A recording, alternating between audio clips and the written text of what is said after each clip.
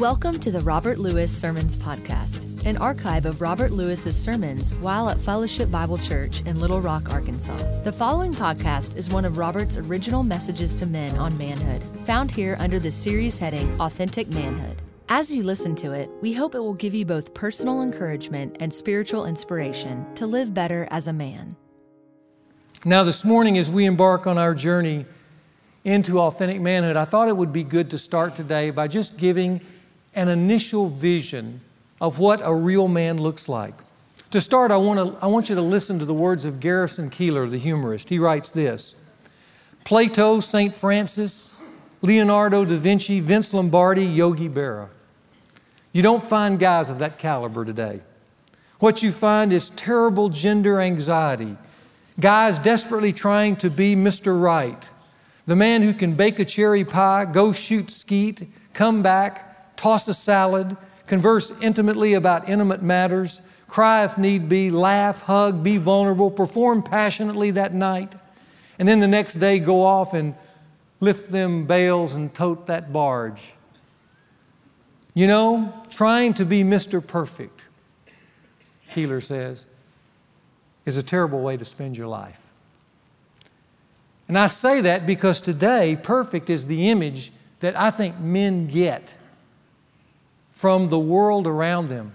They think they need to be everything to everybody. They need to be everything at once. The man who can do it all. And I think that's a terrible way to live. In fact, I think a much better way to live, or a much better term than perfect, is just simply the word balanced. I think what the world is needing from men today is a life of balance. A real man is a balance of four expressions. And today I'm going to give you four faces of manhood, each complementing the other, each synchronizing with the other, each balancing the other.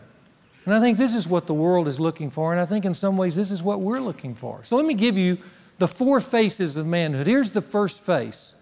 It's called the king face. The face of the king.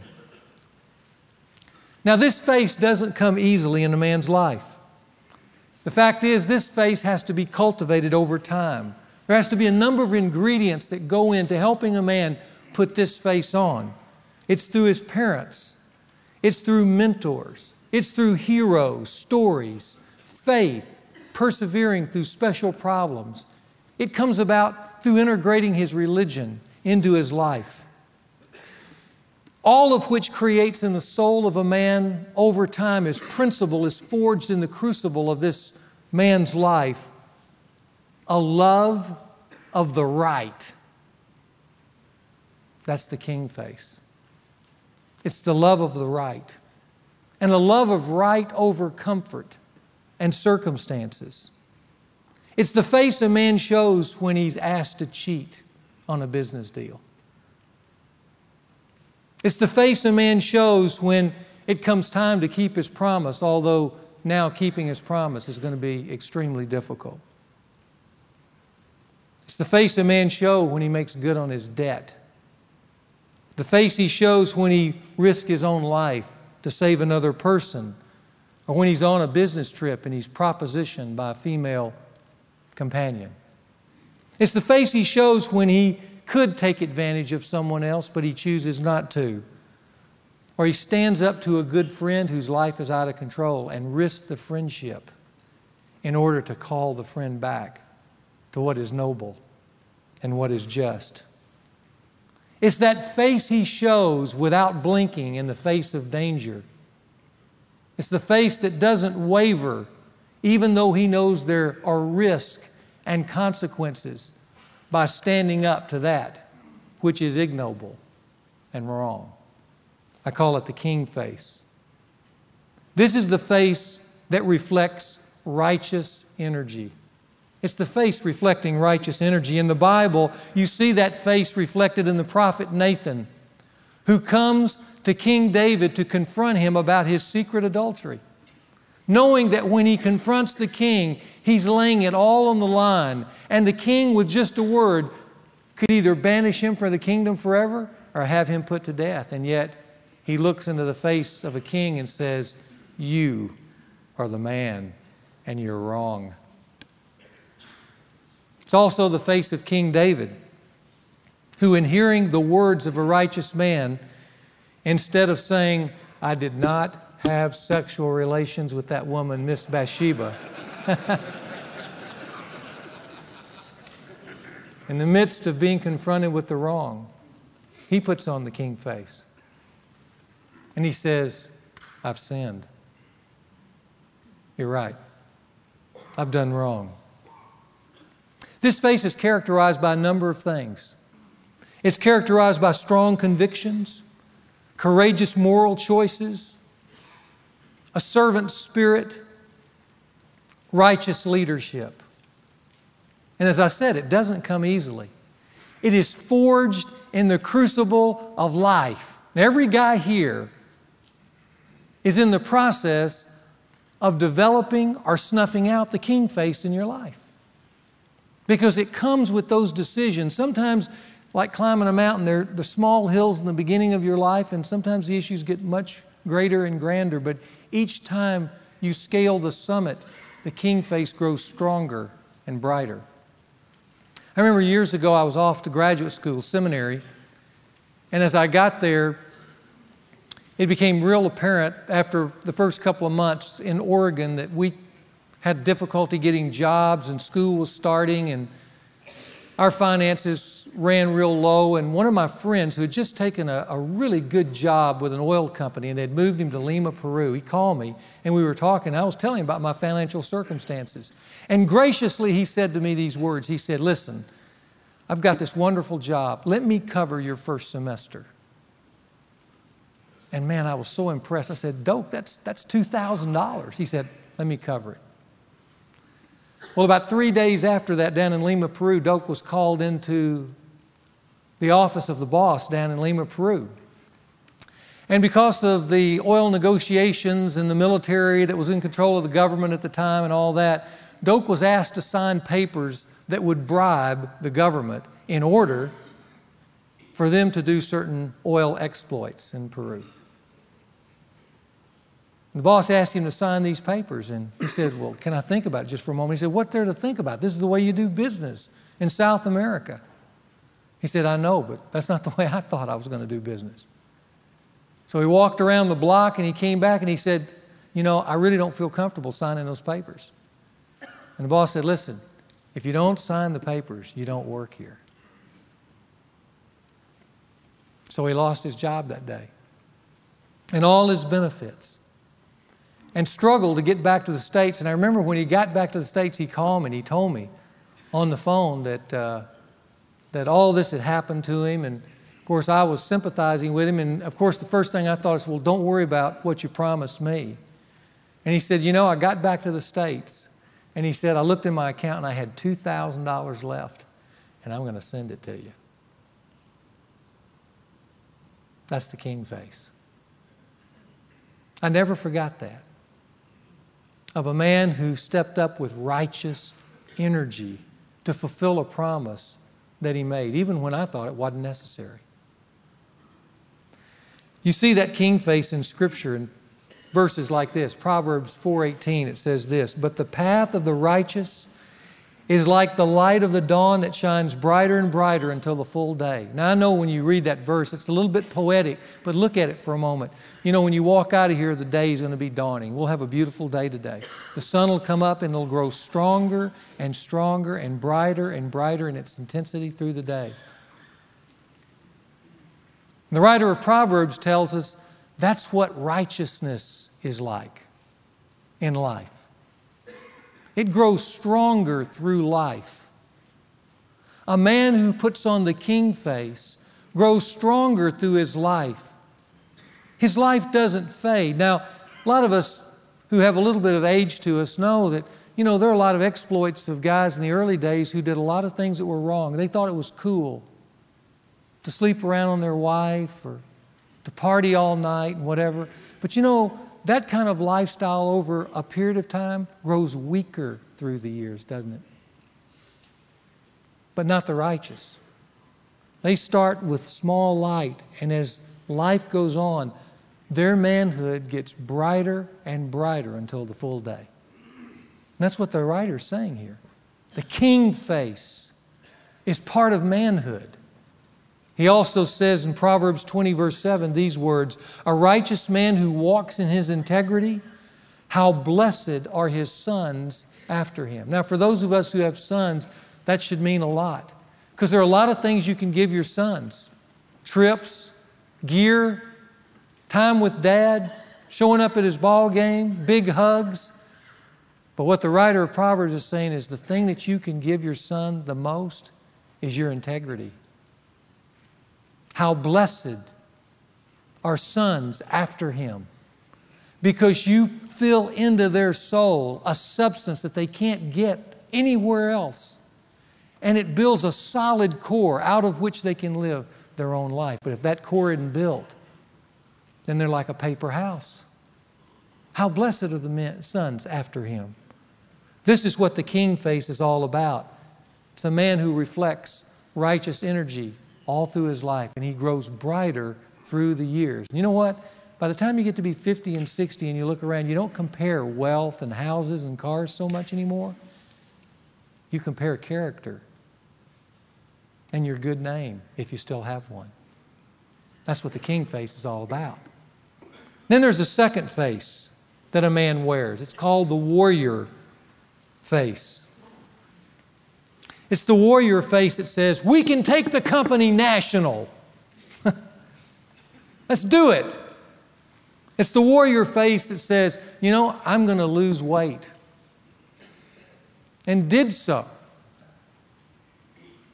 It's the warrior face that says, I'm going to repay that debt, even though I don't know how I'm going to get out of debt. I remember a young man coming to me who'd made a mistake in the early years of his marriage and was thousands of dollars in debt. In fact, when he told me the figure, you know, my first thought is, this guy's going to go bankrupt. And he said, I don't feel comfortable going bankrupt. And so what he did is he took 2 extra jobs. I mean, he was working in a white-collar professional job, but he started throwing newspapers in the morning and working at a convenience store on the weekends. And did so to dig his way out of debt, because he put that warrior face on. It's the warrior face that said in a plane not long ago, let's roll. That's the warrior face.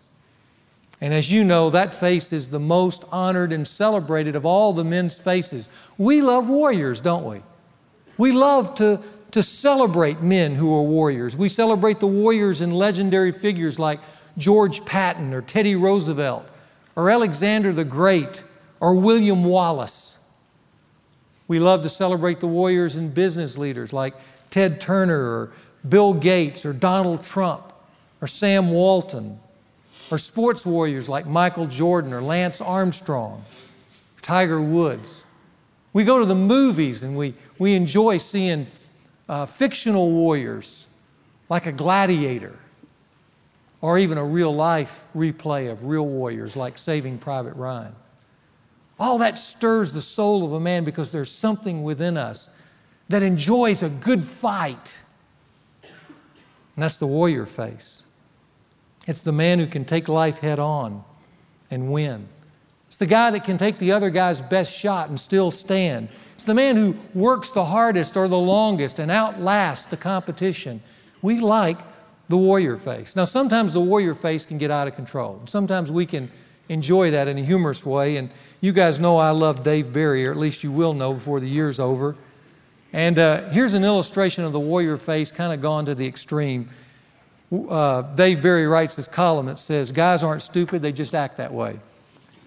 He says this, one recent morning I was driving in Miami on Interstate 95, which should have a sign that says, warning, high testosterone levels next 15 miles.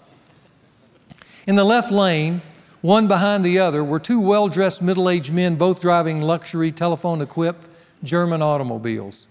They look like responsible business executives, probably both named Roger, with good jobs and nice families and male pattern baldness, the kind of guys whose most violent physical activity on an average day is stapling.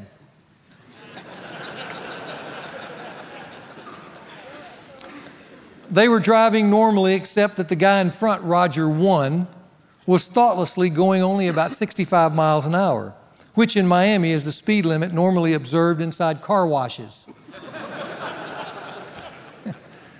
So Roger 2 pulled up behind until the two cars were about 1 electron apart and honked his horn. Of course, Roger 1 was not to stand for that. You let a guy honk at you and you are basically admitting that he has a bigger stapler.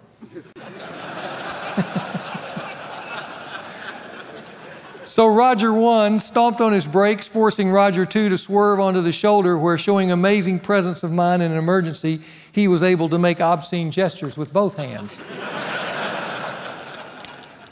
At this point, both Rogers accelerated to about 147 miles an hour and began weaving violently through dense rush hour traffic, each risking numerous lives in an effort to get in front of the other, screaming and getting spit all over their walnut dashboard.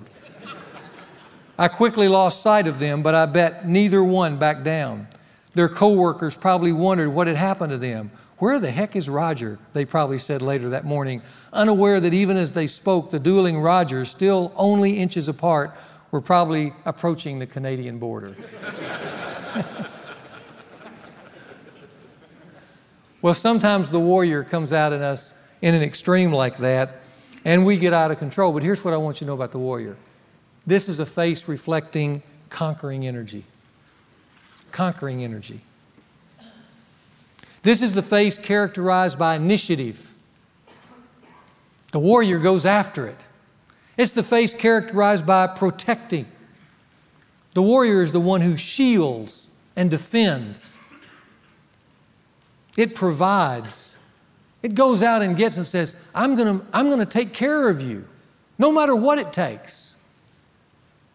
It's the face that perseveres in the midst of all kinds of adversity. It goes on. It's the face that fights. And the true warrior face is not a destructive force. It's a very positive energy force. I remember years ago when I first moved to Little Rock, I'd completed all the classwork for my doctorate. The only thing left to do was the dissertation. And yet when I got to Little Rock, I was several thousand miles from my school, which was out in California, and they changed heads of the department. And the department, even though it was a theological degree, the guy who headed the department said, we want to make this dissertation much more scientific, so I want everything that you do to be justified through statistical analysis. Well, I'd never had a statistical course in my life. And so all of a sudden I was thrown into a real conflict. And not only that, but we were just having our second child. We were just building our first home. And it was Christmas. And I needed to start that dissertation because I had until May to get it in. And I got to tell you, I had no energy for it. And that night, the night before I was supposed to leave and go to Dallas to begin my research work, it started sleeting outside. And I was sitting there looking out the window thinking, I don't need to finish this. I've worked hard, but this is just too much. You've had those moments, haven't you? When the mountain just seemed too big to scale. And then, while I was sitting there, something deep inside of me said, "Quitter. You're a quitter." I said, "No, I'm not." "Yes, you are." Started this war inside. And at that point, I could feel the warrior rise up and said, "We're going to get this done. Get in the car, drive through the sleet, and start the work." And that's what happened. But that comes through that kind of conquering energy. I'm not going to quit. I'm going to finish. I'm going to pay it back. I'm going to get the job done. We're going to make this work. All that comes from an energy within. It's called the warrior. You see that in Scripture when in 1 Timothy it says these words, "Pursue righteousness and godliness and faith and love and perseverance and gentleness. Fight the good fight of faith and take hold." The word really means to seize. Seize the eternal life for which you were called. Now, I want you to look at just those terms for a moment, because those are what I call noble up terms. Godliness, righteousness, faith. Those things are not easily seized in any man's life. Love, perseverance, those are the kind of things that you have to work hard for. You have to fight for. And it takes a while to take hold of those things. But here's an older man looking into a young man's face and calling the warrior out, saying, take up the sword and make these things work for your life. Bring them into your life. But it comes through the warrior. Here's a third face, the face of the lover. The face of the lover. Now, the lover is a face that is unnatural to man as the warrior is natural. Because lover is more difficult for most of us as men. It's the lover that picks up on his wife's real needs. It's the lover who is willing to let go of another good business deal in order to spend more time at home. It's the lover who can open his heart and share the things that he really feels, rather than hide those because he feels like he has to have a front for strength. But he can crack open the door and share the hurt in his life and the pain, and he can connect around that kind of sensitivity of feelings in a world of emotion. This is the face, by the way, reflecting romantic energy. Romantic energy.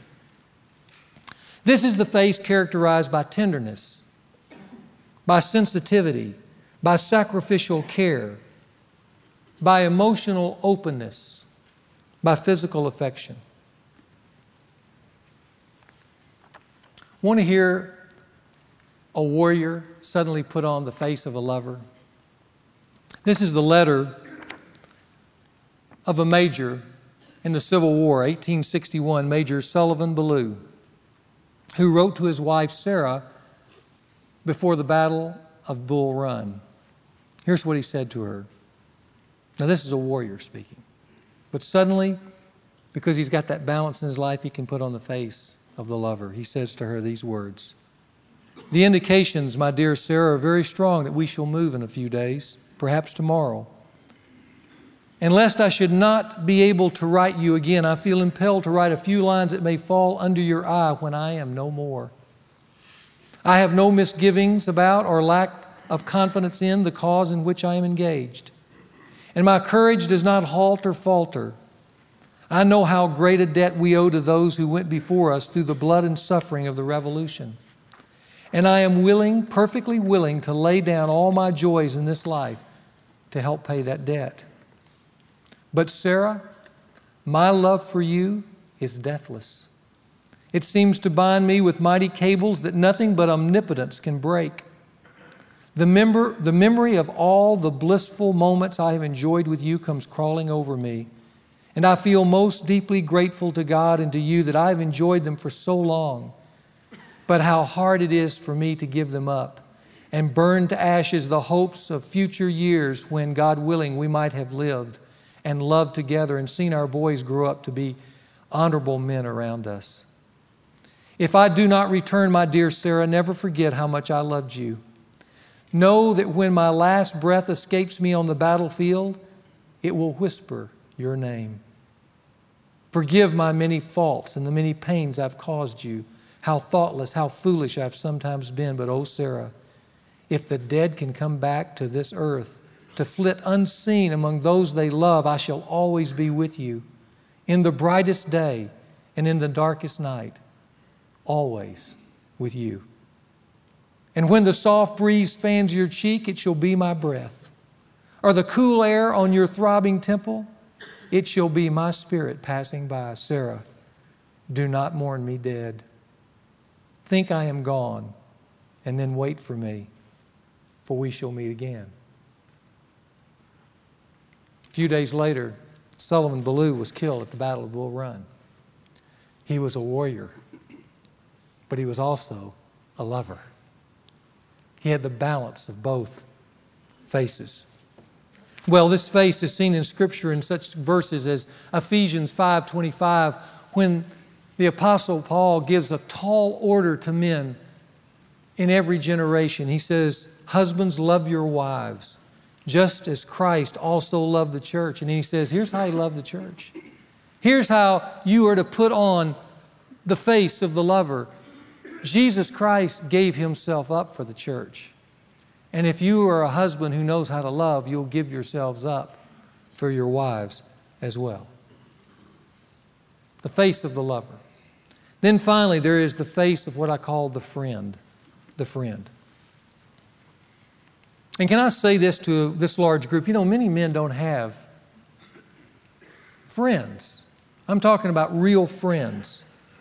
And part of the reason we don't have friends, at least in the world we're living in, the kind of friends that connect with us at a soul level, is quite frankly, we don't have time for friends, do we? We want a friend. We want that person to give us his time to invest in us and talk to us and support us, but we just don't have the time.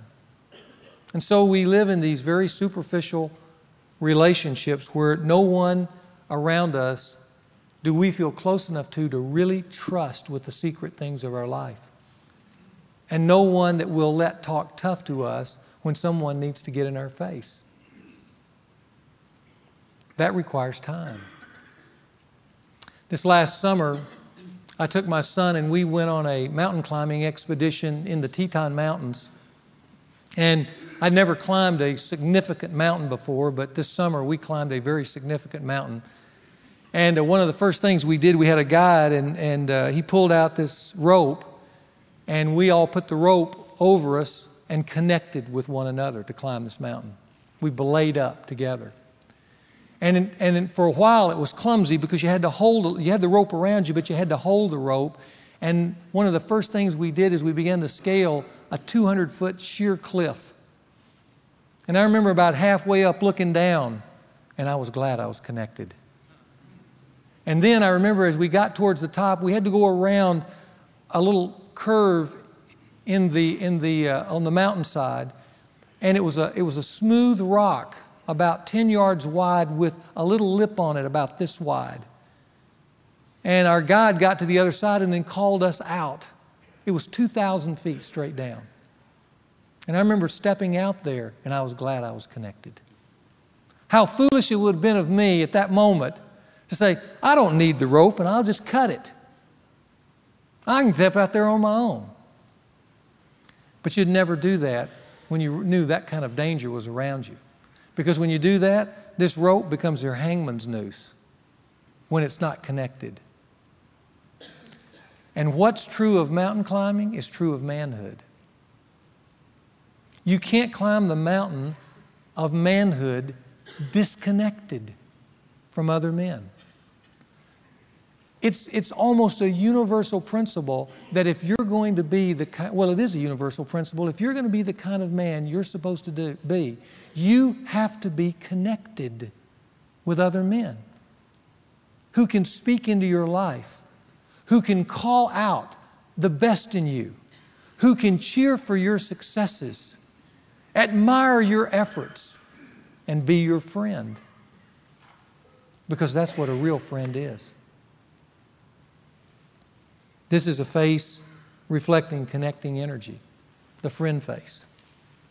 And it's characterized by things like loyalty and accountability and challenge and fun. One of the reasons I think guys love coming in here is because deep in their hearts they sense, I can connect with some other men on something more than just the superficialities of life. Maybe, somehow, in some way, I can connect, I can join with some other man where I can begin to talk with him about some of the deep things in my heart. Of course, I need to find out for myself what even some of those things are because I don't know, but there's something rumbling around in there. But if I could just get those out and deliver that into someone else's hands who could safely handle them and talk back to me and help me manage and shape and think through who I am and where I'm going. Man, that's a friend. It's also a friend who comes around who's noticed in your life the good things when no one else is noticing and compliments you on it. It's the friend who comes up alongside you when he sees you beginning to stray from the path And because of the deep relationship that you have, he can call you back. But a lot of guys don't have friends because they themselves are not friend-worthy. Are you friend-worthy? To be friend-worthy means you have to have connecting energy to other men. You have to be willing to risk and to reach out and to spend time with and cultivate another relationship. Here's the way the Scripture says it. In Proverbs 17:17, it says, "A friend loves at all times, and a brother is born for adversity." I bet for some of you and where you are in life, even as I speak those things, because of the adversity that you're in, you'd say, "I'd love to have a guy like that next to me right now." But a friend loves at all times. Scripture also says in Proverbs 27:17, "As iron sharpens iron, so one man sharpens another." We need another man rubbing up against us to rub off some of the hard spots in our life. But that takes friendships. So these four faces are the four faces of manhood, hopefully synchronized and balanced together. The king face, the warrior face, the lover face, the friend face. Now what I want to do in conclusion is make just a few final but important observations about these faces. Here's the first, letter A on your outline. All too often these honorable faces of manhood are replaced by what I call ugly caricatures. Now you've got a little diagram in your outline that I handed out, and I want to show you what I mean by that. Here are these four faces. And the king face, if we lean too far to the right of the king face, you don't get the king anymore. You get a tyrant. Isn't that right? And if you lean too far to the left on the king face, you don't get a king who's got righteous energy. You've got an abdicator. You've got someone who has compromised himself, has thrown down the sword and surrendered righteousness.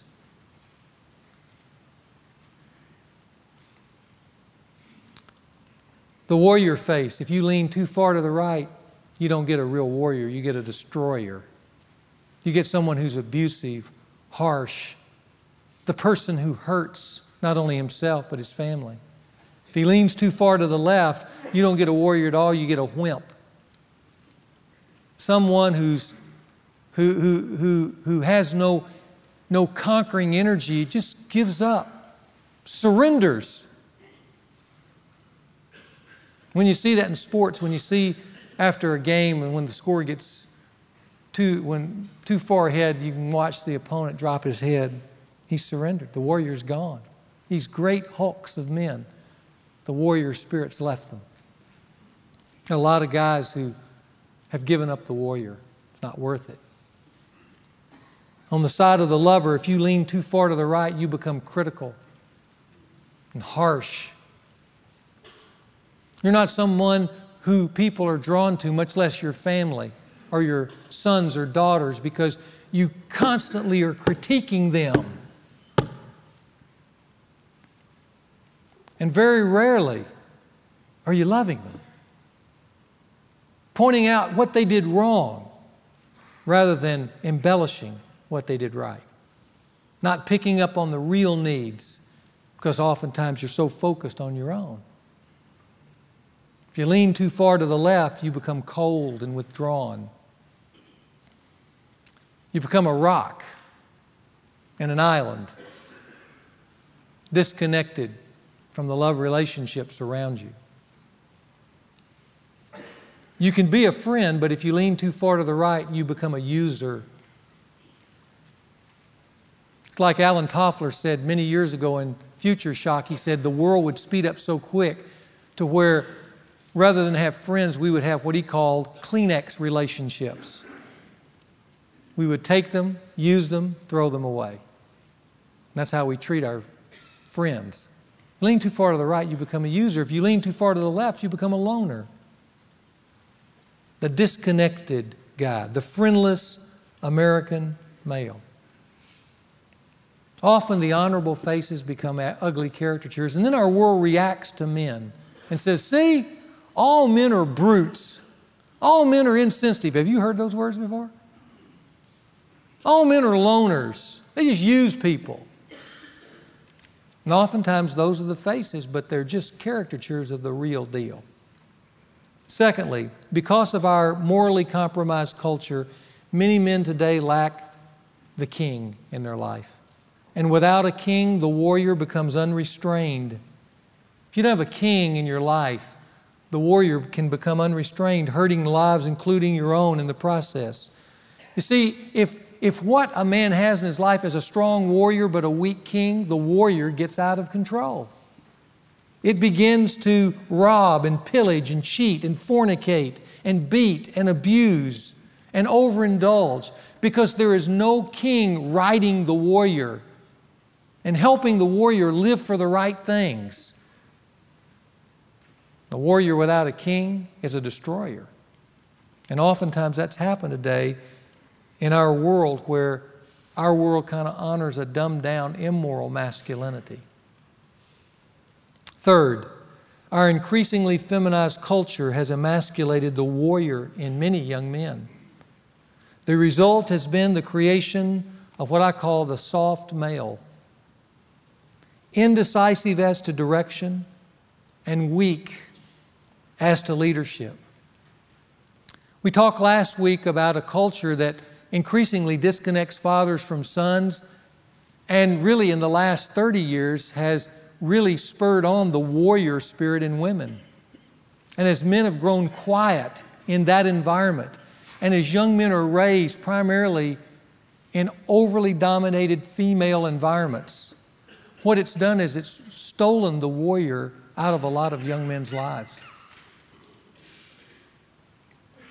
They've grown up where the warrior's been suppressed because the right spirit of a warrior is usually called out of a young man by older men, calling him to become that kind of warrior.